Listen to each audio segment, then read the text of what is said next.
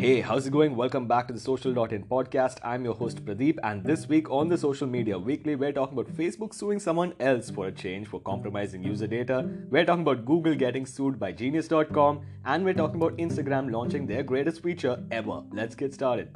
So the first story we have for today is about Google getting sued by Genius.com. Genius.com is a website where users can upload lyrics and annotate them so the rest of us can understand them. There is this website called lyricfind.com which apparently has been copying lyrics from Genius.com, and those copied lyrics are showing up on Google search results. Genius.com has obtained an injunction against Google and is also suing them for $50 million.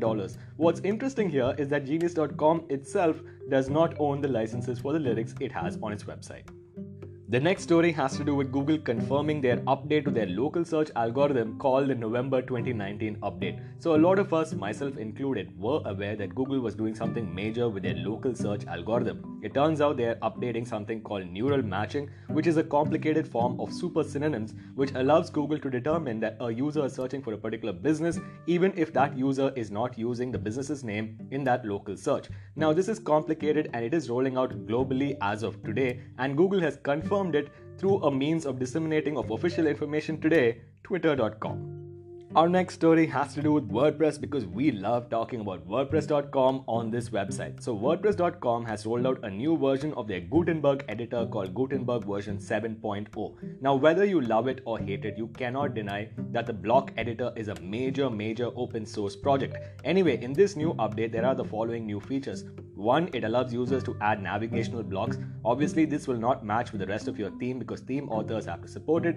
Right now, you can either add a light or a dark theme. Also, you have post title and post content blocks, which are foundational elements and allow you to completely tweak the way your website looks.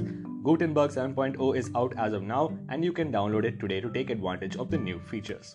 And our next story has to do with everyone's favorite social network, Facebook.com. So for a change, Facebook.com is suing two people. One is a Hong Kong-based company called I Like Ads, typical, and the second party is a couple of Chinese citizens for apparently creating and distributing malware which compromises users' ad accounts and then uses those ad accounts to run ads for compromised products, counterfeit products, diet pills using misleading information and celebrity pictures. Facebook has apparently already paid out $4 million in compensation, and hey Facebook, maybe the next time you shouldn't allow such parties on your platform in the first place.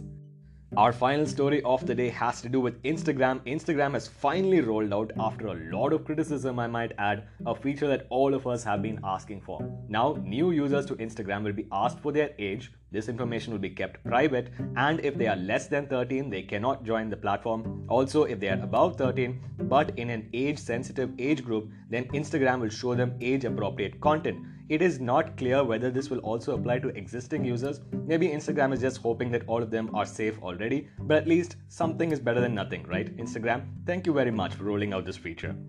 That's about it for this week's episode, guys. As always, if you liked it, please consider subscribing in Apple Podcasts or wherever it is that you get your podcasts. Also, go over to YouTube and subscribe to our Social.in YouTube channel. Ring the notification bell there, and we will see you guys in the next week's podcast.